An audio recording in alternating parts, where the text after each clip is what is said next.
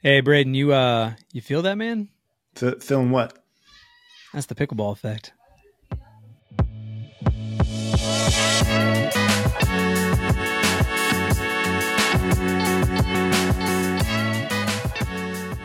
All right, give us the goods. What do our fans and listeners have to look forward to this time around? Yeah, man. So we have a few different segments. We have Paddle Babble. We're going to talk about some paddle controversy and some things Pickleball Central is doing and Engage has going on. Then we're going to do the in and out section again. We have a couple topics. We can talk about what's in, what's out. Then we're introducing a new subject or a new segment. We're calling it 3.0 to 5.0. We're going to talk about some tips on how to get there. And then we're going to finish with Joe's Talking Pros. I love it. I'm excited. Paddle babble. Hey man, will this thing make me a 4.0? And let's get into the paddle babble. What's going on in the paddle world these days? Yeah, so there just seems to be a never-ending amount of information about paddles, dude. It just keeps coming in. So we're going to talk about a paddle controversy with ProXR that happened a couple of weekends ago, and then there's some information about Engage and Pickleball Central I wanted to dive into. But the first one being the little controversy with ProXR. So a couple of weekends ago, this was at Seattle. There's some people that did really well in singles using the ProXR Zane Navratil paddle. So I have it here. I actually just got these this week. I haven't spent a ton of time with these, but I've heard pretty good things about it. It seems like it's a little bit of a niche paddle, but there's a lot of people that love it. I think it's the only paddle from ProXR that sells. Yeah. And a couple of these names, by the way, that popped off. Everyone kind of knows Connor Garnett. Maybe we can talk a little bit about the fact that he has his own signature version now. Yep. Just different colors. Ryan Eveloff and Naveen Beasley all kind of popped off in singles using the ProXR in Seattle. So keep going, but I just want to throw some names out there. Yeah, so these are all people that were using it in Seattle. They had some big wins, and some people challenged the paddles afterwards. So these paddle challenges, I think anyone can challenge a paddle after a match if they feel like there's something illegal, whether it's grit or delamination or something along that lines. So the ProXR was challenged for grit. So this was the same paddle was challenged by two different people. So there's two people that were using the paddle. Both of them got challenged, and it was challenged for grit. So they did. It's called a Starrett. This like machine they use. They put this machine on top of the paddle, and it just measures the roughness of the paddle. Yep. So I forget the exact like what the measurement is called. Yeah. But it's right around 40. If it's above 40, it's illegal. If it's 40 or below, then it's legal. Yep. So there's not a ton of information on why they do things the way they do, but apparently if they test it 3 times, and if it passes at least once, then it's considered legal. So on both occasions when it was challenged, the paddle failed the first 2 tests and then passed the third. So there were 6 total tests. It passed 2 of the 6, which is interesting that it only has to pass 1 of the 3. Apparently several of the measurements were well above the 40 mark. But yeah, this kind of brings in, grit is something that hasn't been talked about much. And when you feel the paddle, like, yeah, it feels gritty, but I can't really tell. I don't have the machines to use it. But these paddles like had been used in matches, and normally the grit kind of wears down over time. So presumably wasn't even as gritty as it was like out of the box, and it was still failing this test 4 out of 6 times. So ProXR is kind of pushing the envelope here. These big wins from these players using it. You still have to beat the player. Like you have to play well, but it was enough to get the paddle challenged. And I believe actually, I think I saw this somewhere that Zane had his paddle. Obviously it's his signature. He had it tested before the tournament even started because he thought it felt, extra gritty, and apparently it passed. But anyways, just some interesting controversy. I've heard him and Connor Garnett sent 6 of them to the PPA or whoever the testing person is, and 6 of them done. Oh, get them like pre-approved? Yeah, get them pre-approved for the tournament. Okay. Yeah. They don't want to have to deal with that kind of stuff. But anyway, it was just interesting to see that come through again. Grit is something that was like a big deal a couple of years ago, or even like a year and a half ago. And it hasn't been talked about much, but it can make a difference, I guess. But I don't know. I feel like every paddle is so spinny now. I don't know if it's as big of a deal as it used to be, but apparently, it's causing some issues for some pros.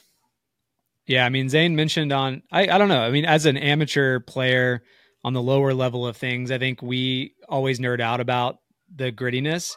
And so if someone's got a brand new paddle, we're kind of like, oh, someone's going to be flying forehands or he's going to have some top spin. But I'm not really sure how much of a difference it makes because I've never really done a true test like the RPM test that you and Pickleball Studio do to know truly how much I'm losing after using a paddle for a few weeks or months.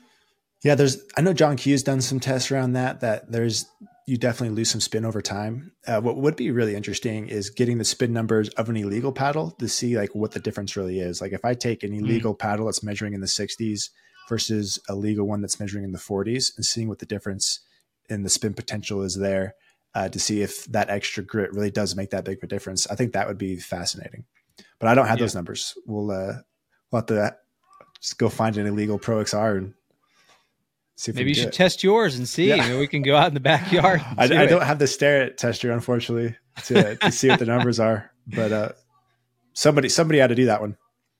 Yeah, that's so that was the first piece. Some other paddle stuff, equipment stuff that happened this week. One was with Engage. So they're releasing it. They announced this week that they're releasing a new Pursuit series. They're calling it the Pursuit Pro line. So the original Pursuits by Engage were released back in 2021. When these came out, they were really popular. I think they were probably one of the more popular on the market. Especially in specific areas, and they did really, really well for a long time. And then the raw carbon fibers kind of took some market share from them. And then like 2 or 3 months ago, they finally came out with the next version of their Pursuit. They call it the Pursuit Ultra.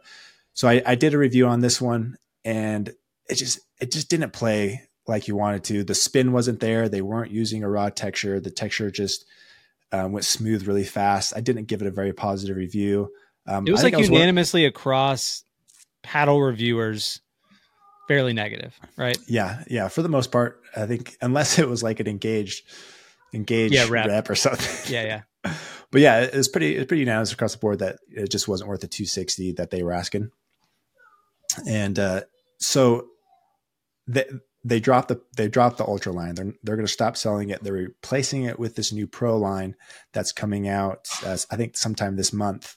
But they were really quick to drop that, and they're bringing out this new line. They're calling it the Pro line. It's supposed to be raw carbon.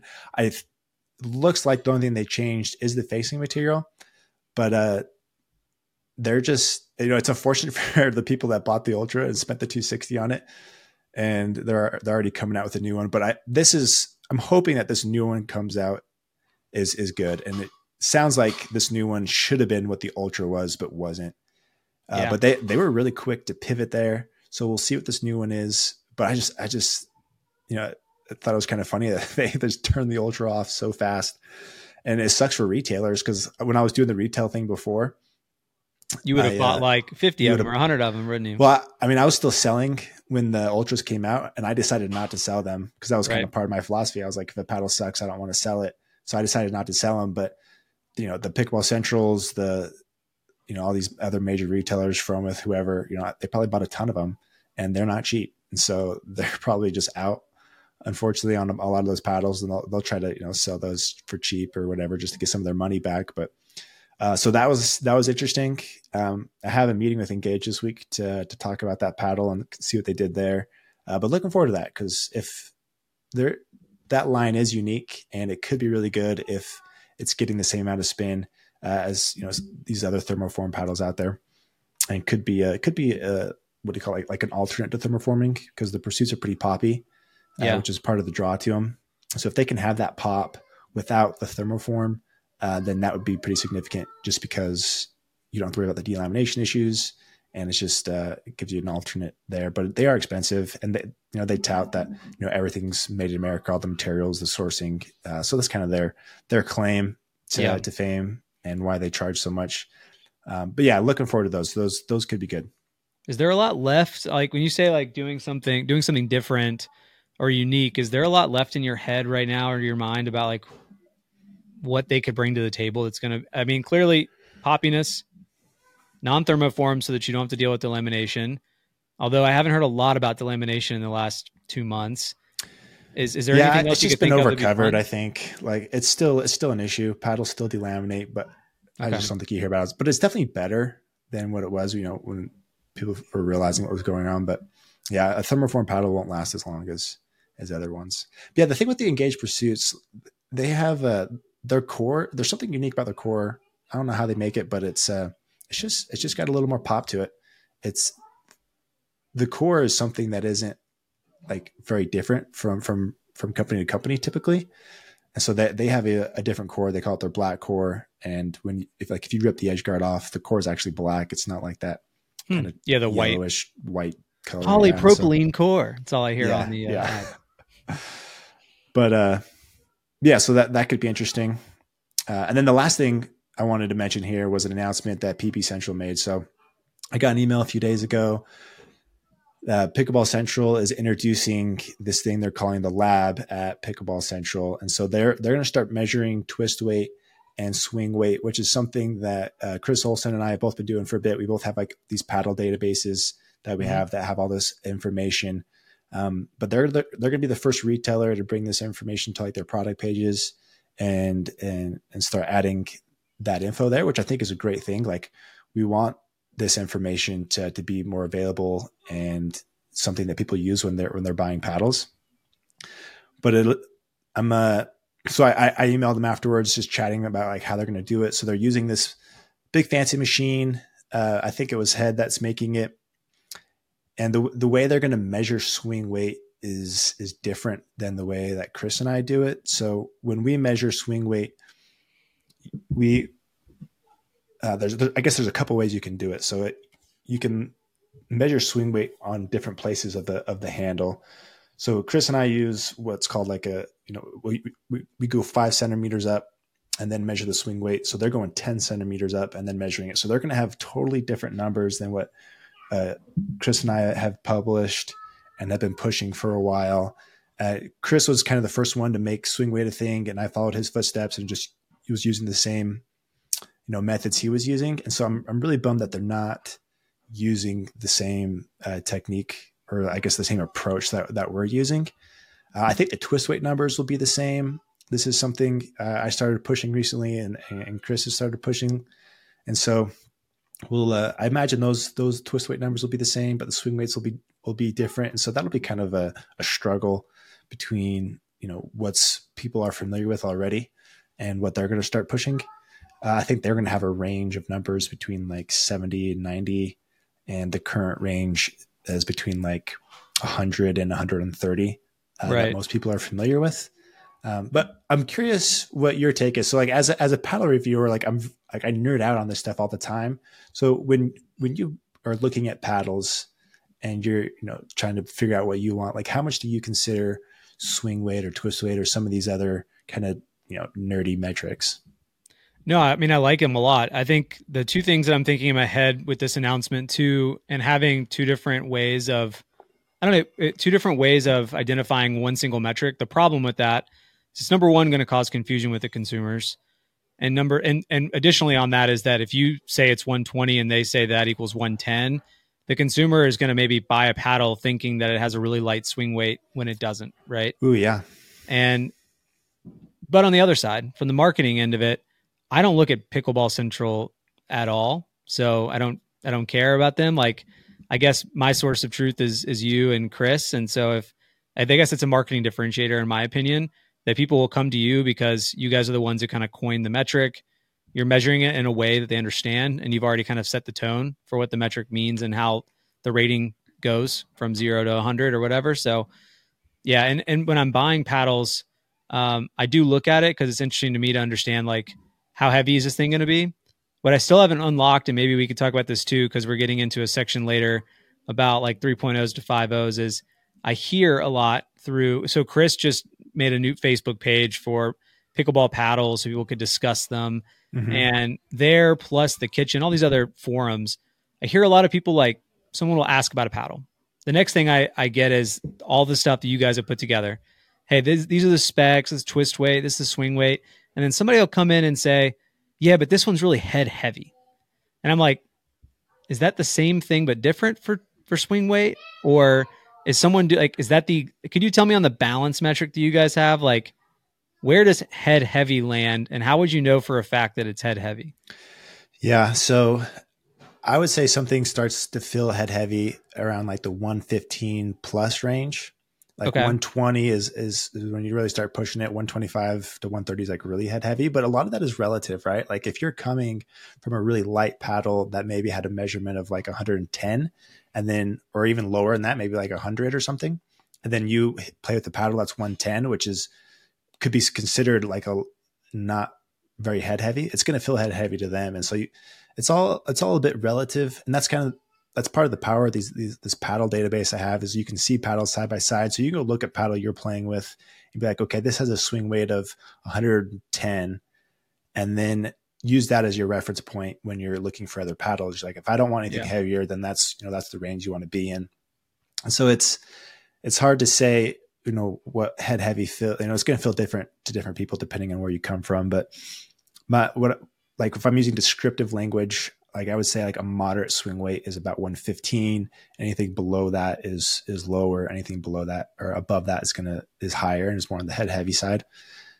And so why is it always head heavy though? Like for example, in tennis, Roger Federer, he was known, and a lot of other players do it now too, but he was known to put a big heavy leather, like genuine leather grip on his racket, which made it very heavy at the base. So he could basically plow through the ball and then speed through the head.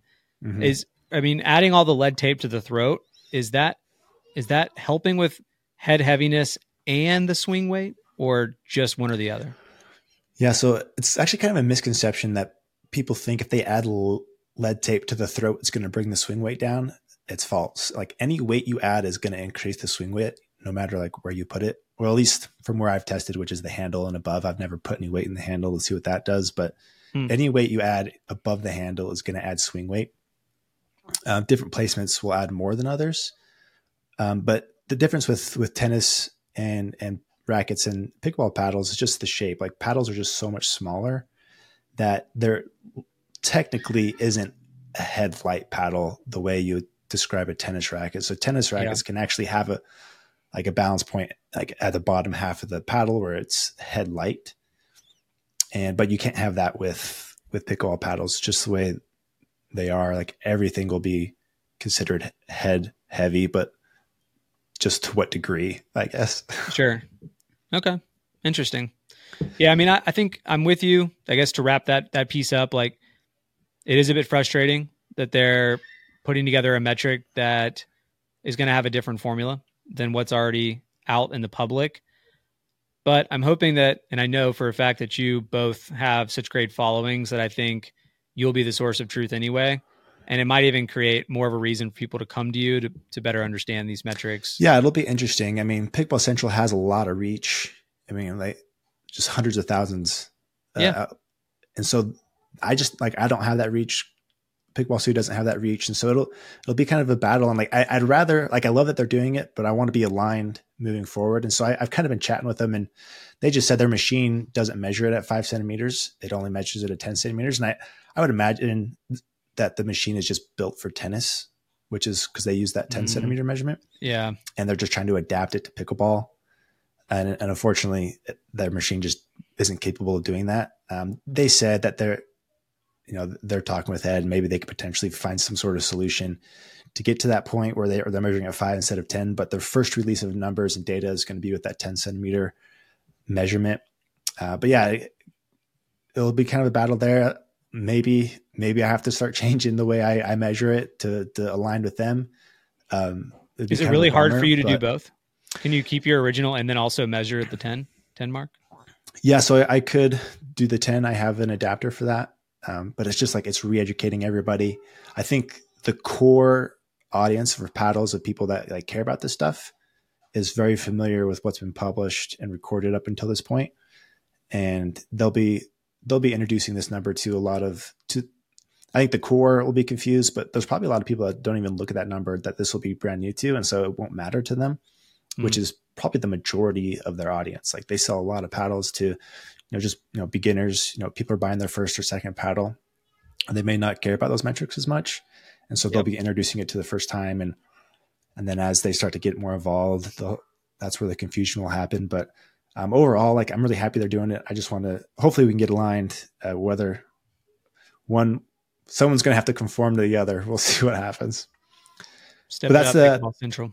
That's the end of the paddle babble, dude. We're going to jump to the next one, which is in and out. In or out? Sorry, I think that was just out. Did you see that out? Let's do it. All right. So weeks and weeks ago, maybe it's months at this point, the Dink had the commissioner of the MLP on their podcast. Talked about all sorts of great things, one of which was the ball. So keeping it short and concise, MLP says they're coming out with their own ball. We don't know when, but now with the newest regulations around the paddle colors, which we talked about last week, I saw an Instagram story from the commissioner of MLP who mentioned the ball is coming very soon.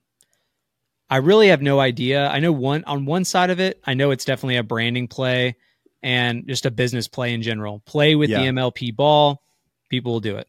It's probably cheaper too. Like if they're buying Duras, like they're like, $3 a ball. Like that's expensive. I mean, if you cook through, 2-3 balls a game or a match. Yeah. Not only is it branding, but it brings that in-house and verticalizes a piece of the equipment. Right. But the other side of it that I'm not sure of yet is whether or not they're going to change anything with the ball. And this is where we go for in or out.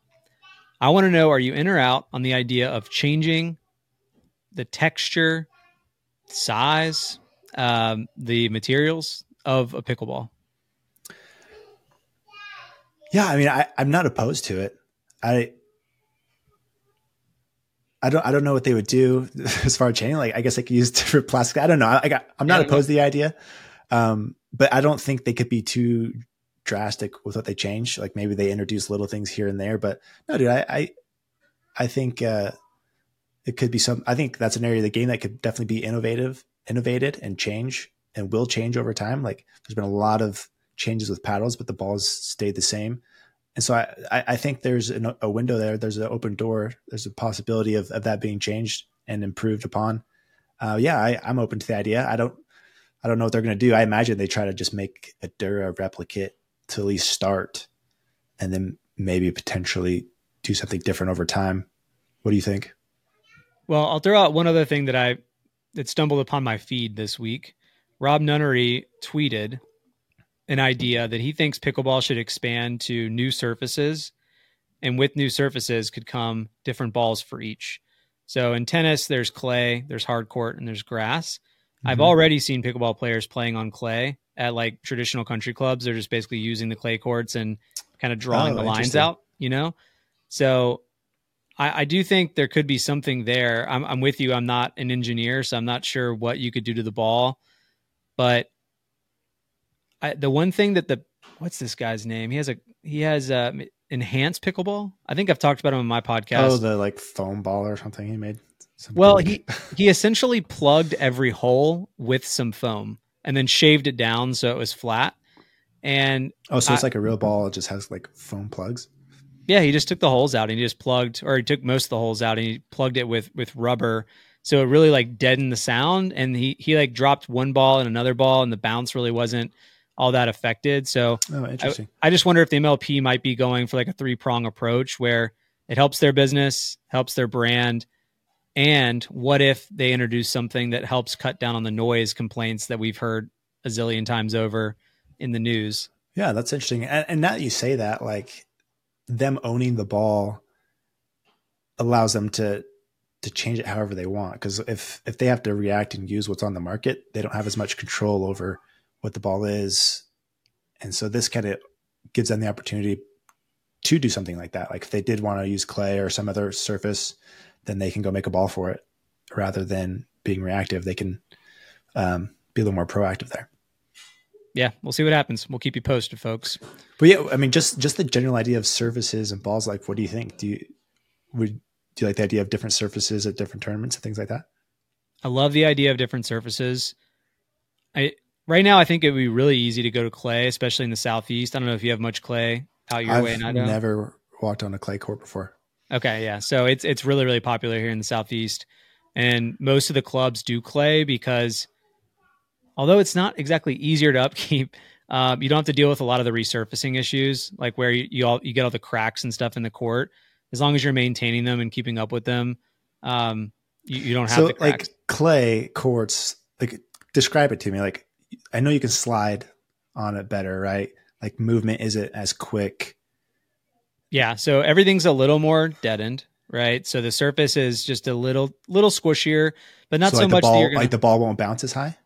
probably not. Like the current pickleball will likely not bounce as high, which is why you might need to introduce another ball like to counteract use that. On clay that bounces high. Okay. Yeah. And then what they've done is it really does not feel anything like a hard court tennis court. They've got other layers of material, and then on the top, what you have, and it's like a porous material, so you water it every single day to keep it dampened and wet and not dry out. And basically, the top layer is just like a bunch of, almost like, think of sand. Of course, it's clay, but it's just all over the court. It looks dusty. Yeah, it's very dusty. It can get very dusty, which is why you water it to dampen it down and make it less dusty. Yeah, that makes sense. And also that's just what brings the sliding in, and it's still pretty fast, but it's also fun because you can really see the ball marks. So all this stuff there where they're like, that ball is in, that ball is out, the ball makes a skid mark, on the court. So even playing tennis on them, you can easily just walk up and say the serve was out, and you can look at the ball mark. Right. So that's kind of a fun aspect of it. Yeah. Like the more you talk about it, that does sound really fun. Like that would drastically change like the strategy of play. Like you couldn't do as much side to side movement. You couldn't be as quick. And so the person on the left couldn't take up as much space, which would bring the right side player more involved and have to cover more ground. So like that approach that the Johns brothers use, where Ben, like he covers a ton of court, or even in mixed, right? Like every male player tends to cover kind of 3/4 of the court. So that would be a lot harder to do on clay, and that would change strategy a ton. That would be very entertaining. Yeah, and honestly, it would be a little easier on the pro tournaments to convert the courts, I think, because now the posts are one thing. Can you get them out of the ground? I'm not sure. But the net could certainly come down, and all the lines are just the net could come like a lower net. I just mean you could take the current net down, like off the post, and put a new net in because it's a smaller court, right? And you could even take it sideways. So on clay, the lines are not painted; they're not like permanent structures. They're like cloth or like a nylon. It's nailed down on the court. So all you have to do to get a clay court relined is just pop up all the nails, and you can remove all the lines, and you could reline it for pickleball, really easily, I think. Oh, cool. Yeah, I didn't realize. I thought so. It's not painted like everything else is. It just can't be because of the clay, right? All of a sudden your lines would be all zigzags. Yeah, they get zigzag. Yeah, that makes sense. Yeah. Well, interesting. Yeah, I wonder if they'll. Hope they pursue and start thinking about that, because that could be cool. Yeah, maybe we can talk somebody into doing like the Southeastern like tour or something, and we could try it out down here, because I think it could work for sure. Yeah, that'd be sweet. The ball, though, we'd have to figure out. I've seen people on Instagram playing on the courts, and it seems like it's okay, but I can guarantee the ball's not going to bounce as well. So, yeah, they introduce new ball. I don't really know how tennis works exactly, but you made it sound like they use different balls on clay.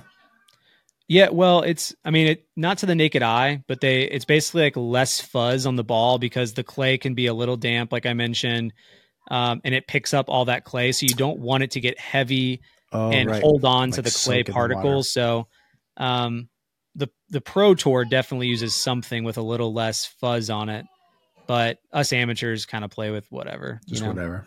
Yeah. So it's good. Well, cool. So this is we're going to pop over the next segment. We're talking some instruction. We're talking 3-0 to 5-0. So I'm going to turn you into a 5-0 player, Logan. Please do. We didn't talk about this segment too much going into it, but you said you had a story about dinking. You were playing with some higher level players, and it got you in trouble a little bit with how you normally dink. So tell me your story and let's talk about it. Yeah, I want to know, there's two things about the dinking that I want to get your opinion on. So I was playing rec with a couple of friends, but I don't really get in their group that often because they're much better than me. One plays 5-0 doubles pretty competitively. The other two were 4-5, but one plays 5-0 singles. So good players. And I would consider myself like maybe knocking on 4-0's door. And what happened to me, it happens to me a lot when I play higher level, is that the dinks are a little faster. So I'm not reacting as quickly as I normally am. Like I'm a little on my heels. But even when I'm dinking back to these folks, I'm doing it as if I'm playing a 3-5 or a 4-0, and it's getting me in trouble. So there's the two scenarios. One, I'm on the right side playing against a right side player on the opposite side of the court, like diagonal, right across the court. Right. They hit me a forehand dink that I dink back. What keeps happening to me is that I dink it to their forehand. That's probably mistake number one, but I'm doing kind of what the pros do, and I'm kind of trying to push them not wide off the court, but taking a little it to bit. The right sider's forehand, so like close to the sideline. Yeah. So I'm doing that. What keeps happening to me there is that I guess I'm going a little deep, and even if I get the ball to bounce, they tend to rip it right into my partner's chest. They pick it up off the bounce and just rip it into his chest, which sucks. The second scenario is when it doesn't matter which side I'm on. If someone pulls me off the court just a little bit and I don't have enough for an ATP, I almost always default to defending my dink by just dinking it directly across from me. Yeah. Like to the person directly, right in front of me. The corner on you. And no, I don't get burned there. I just don't know if it's the right play. I don't know what the right play is. So those are the two scenarios I thought maybe a higher caliber player could explain to us what the right moves are. Yeah, my first thoughts are you're right. Like dinking gets a little more nuanced as you play better players, and if you're not more intentional with your dinks, with not just with placement, height, and like the type of dink, then they can take advantage of it. So things to think about, right, are location. So if you're going cross court like that, if you're hitting it like a deeper dink, like towards maybe the kitchen line or something, yep. Your ball has to be a little shallower, or they're going to pick it out of the air. Or it sounds like were they attacking off the bounce and pegging your partner? Yeah, so I think it was deep enough and low enough to where they couldn't grab it out of the air, but it was deep enough to where the ball hit the kitchen line, and then they just took a step back, and like they have this nice roll where they just kind of brushed up against the ball, and it was too quick for us on the other side. Yeah, so if you're hitting loftier dinks that are deeper, that'll get you in trouble. So something to think about or practice is either you have two options. One is you need to make that more shallow. You need to keep that like a foot inside the kitchen, which will reduce the options they have when attacking it, or be a little more aggressive with your dink and just keep it lower and a little firmer. And so going to that corner is fine. Like people do it all the time. But yeah, either you have to keep it shallower or just a little more penetrating to keep them on their toes a little bit. Like you said, when you kind of get in trouble, like they'll push you out wide and then you try to recover, with that dink down the sideline. So yeah, you can't just dink to dink. You kind of have to add some variety there and be a little more intentional. Like you can't just hit the right location. It's got to be, the right depth and then the right type. So like the two types of dinks you'll hear people talk about, right? Like our pressurized dinks and like defensive dinks. So if it's a pressurized dink, it's got a little more pace, a little lower trajectory. Okay. And, it's going towards the kitchen line. So those you want to be a little more penetrating, a little, like you'll see people do like those forehand rolls, like Lauren Stratman's really good at that. Yeah. Right. She does that kind of, Annalie does that out the backhand a lot. So there's that pressurized dink towards the kitchen, but you don't want to do a fluffy dink towards the kitchen line. Those have to be shallower. And so it's just practicing hitting those a little shallower if you need to, if you don't have that pressurized dink yet. But yeah, going to that location is fine. But that was my first thought there. And then you said your other question was, is it okay to dink down the line as like a recovery dink? You do have to be careful. Or what should be my number one thing to work on or practice? What's the number one choice? I've heard that it's actually to go to the opposite player's left foot. You following me? Yeah. But I don't know if I don't even know if I could hit that ball, number one. But if I was going to practice, then I think I just want to make sure that's the play.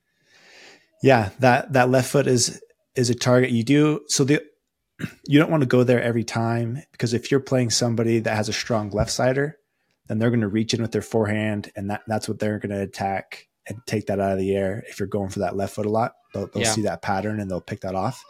But there is an opportunity there to put them in an awkward position because it does force the left sider to be stretched. And that little backhand dink off your left foot is kind of tricky for that right sider. You can't really, it's difficult to attack. It often results in more of a defensive dink, which could lead to some opportunities for you to be more aggressive with your dink or attack.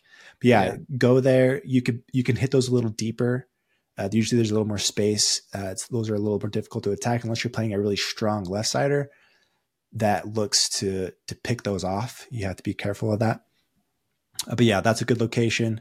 And then kind of going between those two spots is a good place to be looking for opportunity. And then your partner, when you're dinking across court like that and you're in that pattern, hopefully your partner can kind of step in and roll something. Or they give you something high. But on your other question, like it's totally okay to recover down the line. You just have to be careful with the Ernie. Typically, if it's possible, I'm going to bring that like 4 or 5 feet to the left of the sideline so that it's harder to Ernie. Sure. Yeah. But yeah, nothing wrong with hitting something soft in front of you if you're in a more defensive position. But sometimes that can result in an attackable ball because that's a little fluffy, a little more defensive. You try to keep that as shallow as you can so they can't do too much with it. But yeah, nothing wrong with staying on that side of the court if you need to. Sweet. Appreciate it. And then the other topic here, so you brought up fourth shots with me recently. How do we deal with fourth shots? And so I was going to talk about this one. And this is a shot that is should be like it's an easy fix that you can do when you're transitioning to that 4-0 level. But if you don't think about it, it can get you in a lot of trouble because if you don't treat the fourth shot correctly, then 4 or 5 players can punish you for it. So for this one, I got my board. This is let's do it. This is the strategy board. You're gonna have to bring it a little more center. Can you? There we go. Right there. Okay. Yeah. So we're talking fourth shot. So the fourth shot is somebody will serve it.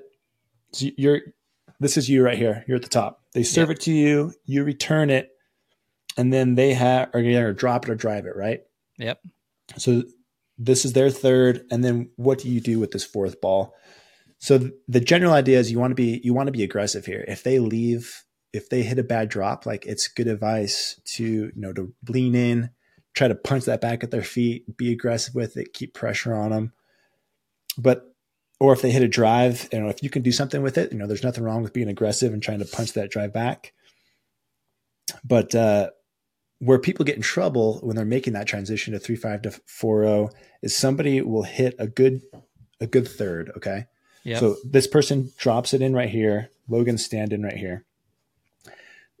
When you first start pickleball, people just drill into your head.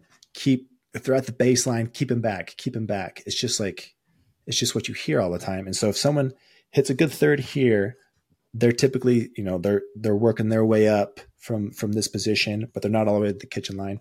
Yep. And so this person is like, oh, I got to keep that person back. And so they hit something a little higher, a little harder in this general area. And then their partner will step in and just punish you for it. They'll poach and they'll do some damage there. And so if someone hits a good third, you need to respect it.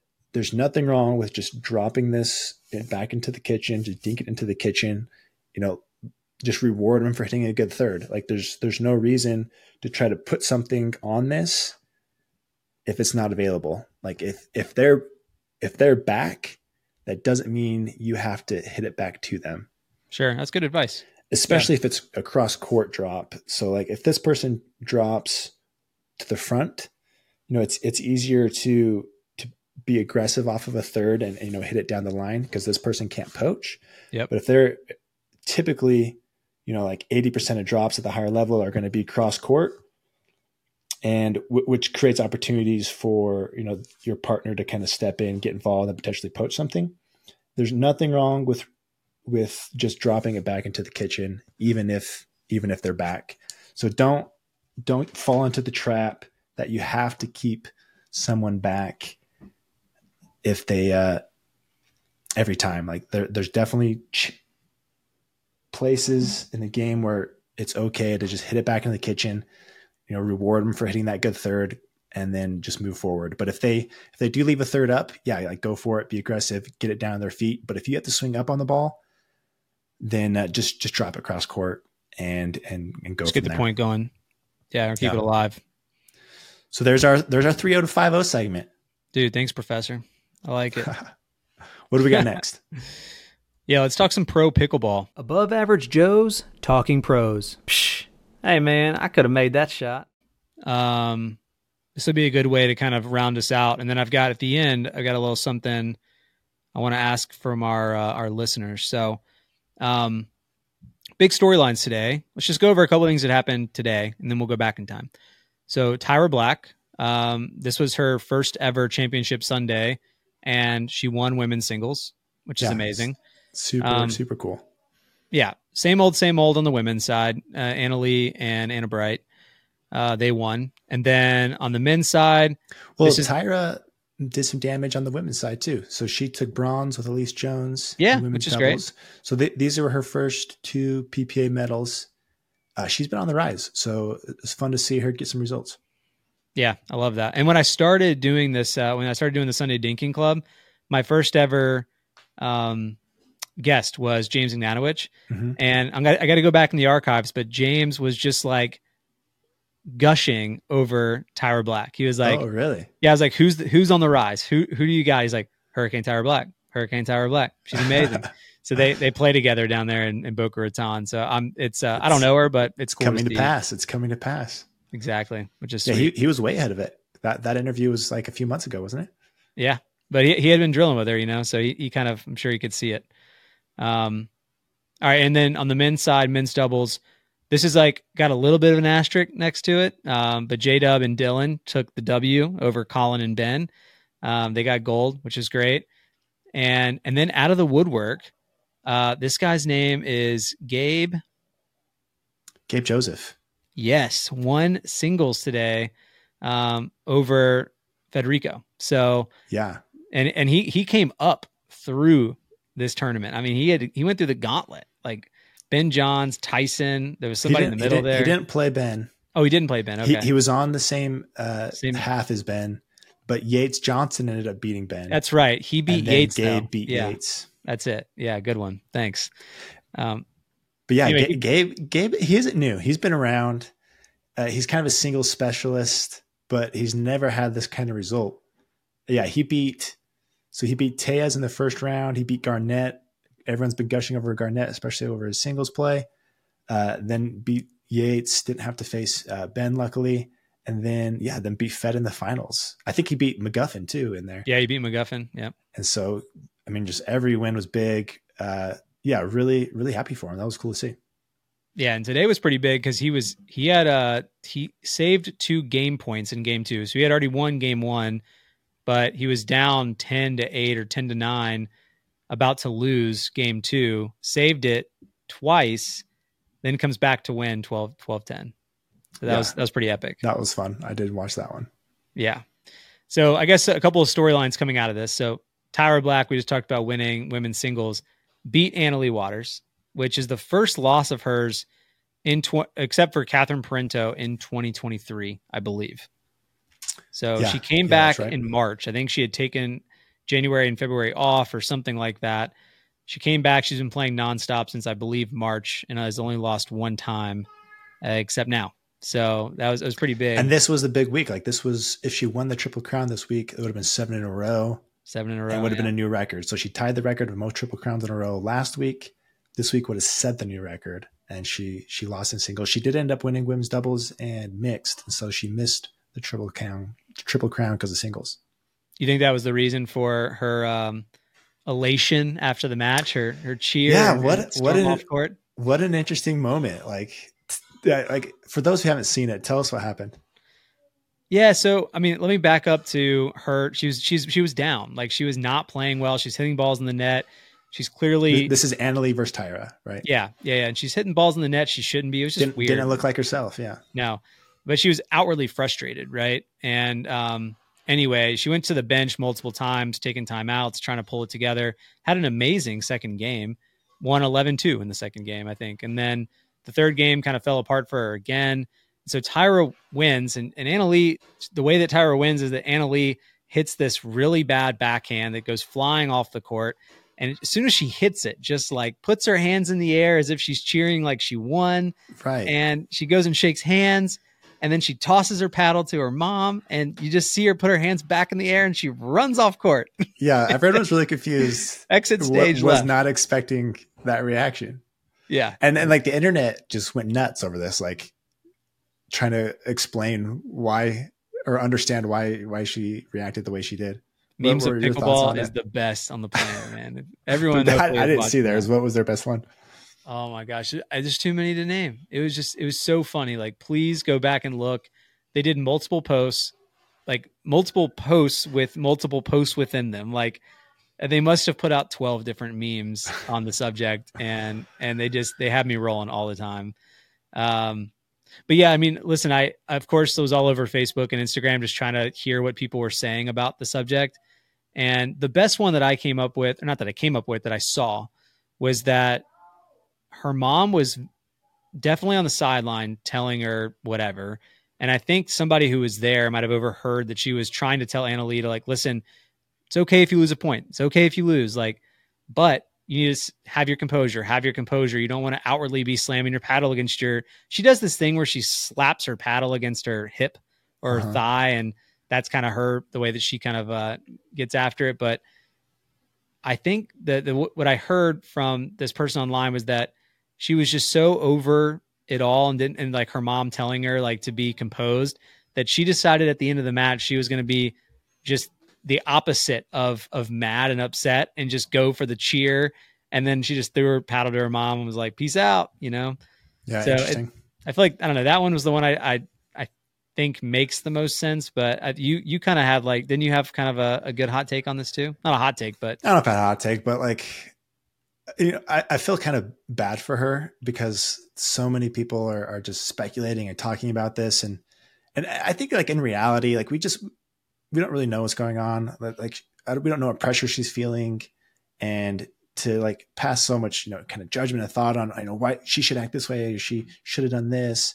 I just don't think it's fair to her, and we should all just give her some grace, like let it happen and just move on. And so we just don't know what's going on. And I felt bad that, you know, there was so much kind of talk about it, and I'm sure it's hard on her. I mean, we just don't know what's going on. And so I just feel like we should just kind of move on from it, give her some grace, and, you know, whatever. She didn't hurt anybody. She wasn't mean to anyone. Nope. Nothing bad happened. It was just an interesting reaction, not a big deal. And I don't think any differently of her. She obviously rebounded really well, played fantastic in mixed, and goes and wins women's doubles and mixed doubles. And so, you know, power to her for going through it, and, you know, just not letting that affect, you know, her play for the rest of the tournament. So impressive response, I think, from her. I agree. I mean, she even put an apology out there. I don't even think there was an apology needed. No, I don't think so. It's like, I don't think so. What are you apologizing for? It's not like you threw your paddle. You didn't like skip the handshake. You just kind of jogged off court, which is great. Yeah. We'll just move on from that, and then hopefully just water on the bridge. No big deal. Yeah, all good. And then the only other the reason I say there was an asterisk on the men's doubles side is that Colin Johns got hurt this weekend. And who was so Matt Wright was playing with Julian Arnold this weekend, right? No, he was playing with Garnett, and then it was Matt and Garnett. Oh, okay. And then and then Riley was with Kohler. With Kohler, yeah. So the reason I asked that is because Colin gets hurt early in the rounds. He's playing Elise Jones and this is on mixed day, yeah. Yeah, that's when he got hurt. Was against Eric Lang, I think, and for those who didn't watch, like he's playing mixed with Elise Jones. He made a big step to the right, looking, you know, to hit a stretch volley. Kind of slips. Looked like he tweaked his knee a little bit. They withdrew, but he came back the next day for men's doubles. Yeah, and so I think if you're going to go watch a match, go watch the match that is, I guess, Connor Garnett and Matt Wright and Colin and Ben. It is 2v1, and it is great. Like, Ben took every ball he could. Collins stood there on the side and did a great job just blocking anything that they sped up at him. Mm-hmm. But Ben was all over the court, dude. I was like, this guy could probably go out and get at least through a round of 16 by himself. No, it was a really impressive response from Ben. Like, they changed their strategy. He stepped up, and it really probably the most impressive run they've made to the finals for sure. Yep. And today, unfortunately, didn't work out for him. And JW and Dylan were on fire too. I felt like they were played great. Yeah, they were. So really you say asterisk because maybe Colin was still injured. Yeah, he was standing 3 feet off the kitchen. He was giving his brother room to step in. He did look better today, though. He wasn't wearing the brace. He was wearing the brace on men's doubles day. He wasn't wearing the brace today. I don't know if that's an excuse for today. Like that, they might claim it, but I think he doesn't beat him. Like, JW was played really well. Yeah, I don't want to discredit their win, but I don't know. My opinion was they weren't 100%. I'm leaving the asterisks off on that one. All right, fair enough. All right, the only other thing that I don't want to leave off, we never talk about the APP, but one cool piece of news is that they were in England. Did you see anything? I mean, it was on YouTube. Did you check it out at all? You know, I went on, here and there. There was some stuff I watched on Sunday. So I had some friends from Boise that played in it. So Susanna Barr is kind of the local pro here. And then she played with another guy from here, Nick Pedersen. They ended up winning the mixed together there. And so I was really happy for them. So I watched their final and their semifinal. But that was kind of all I watched of that tournament, was just to support and cheer them on. Well, yeah, and I'm glad you did. And I just thought it was cool. This is like the first time I've really seen more international pickleball. It seems to always be in the States. So this was neat. And one cool thing they were doing was, like, I saw either on Instagram stories or something, they were doing like a Spain versus Germany. They were trying to do country v country. It was really confusing. Did you see that? The like one or two other times I chimed in, it was just for like a minute. I didn't understand what was going on. It was like MLP format, then some of it wasn't. I didn't know what was going on. Did you? No. I don't know. They were trying to do some sort of country thing. Yeah. I mean, it seems neat, whatever. I'm not sure it was executed all that well. Crowd wasn't great, but it was interesting. I could see past the main court. There were a lot of people in the corridor. So I wonder if there was just a lot of amateur players playing and not a lot of interest in going to that main pro court. But in any case, I'm glad they went and did it and televised it. It was nice, or at least put it on YouTube, streamed it. So that's cool. Yeah, dude. So to finish it off, we had a comment in our pod last week about where announcers sit. Like we thought they were on site, but we weren't sure if they were like in a truck. And so you did your thing where you go and find the highest person on the totem pole. Everyone I can. You go find the CEO and ask them. And so you went and found out the details on that. What did you find? Yeah, well, listen, first and foremost, I hope this commenter did not think that I was trying to like bring them down or prove a point. Honestly, I think it would be great if anybody, what I wanted to tell the audience too is like ask questions. I want to know, like, what are you curious about, and put it in the comments. And we'll do our best to go find out. So I reached out on like Instagram and Twitter and tagged all 3 or 4 announcers that typically are in rotation. And I got a response from every single one of them, which is cool. and I got a response from this woman who I got connected with through Jack Monroe, and her boyfriend is, he owns a business that is contracted through the PPA and APP and MLP to set all this stuff up. Oh, cool. So he runs around the country. They run around the country and set the booths up and the cameras up. So they said they did Beer City Open too, which I think some people said they really liked, the dual screen where you can see the replay. But yeah, quick and dirty. The announcers are there sometimes. The PPA, they split between either being at the Tennis Channel studio in Southern California, and they'll do it from there. Or if they're on site, they're actually in a media truck or van, like a trailer type thing. The only folks that are on the court would be MLP and APP. And for whatever reason, I never got a true answer on this, but for whatever reason, Sunday of MLP, they go back to the media trailer. So they don't, I don't know why they're not on court for that day, but there's your notes about. Yeah, so everyone was right that commented. Some people were like, oh, they're in the truck. Other people were like, oh, they're courtside. It's a mixed bag. So everybody was right. Yeah. But yeah, it's, and almost all of them told me as well, they would like to be on court. So I don't know why they're not, but it would be cool to get them out there in front of people. Well, good deal. Thanks everyone for joining. Appreciate you listening and your support. We'll see you next week. Put the questions in the comments. Let's go. Comments. Woo!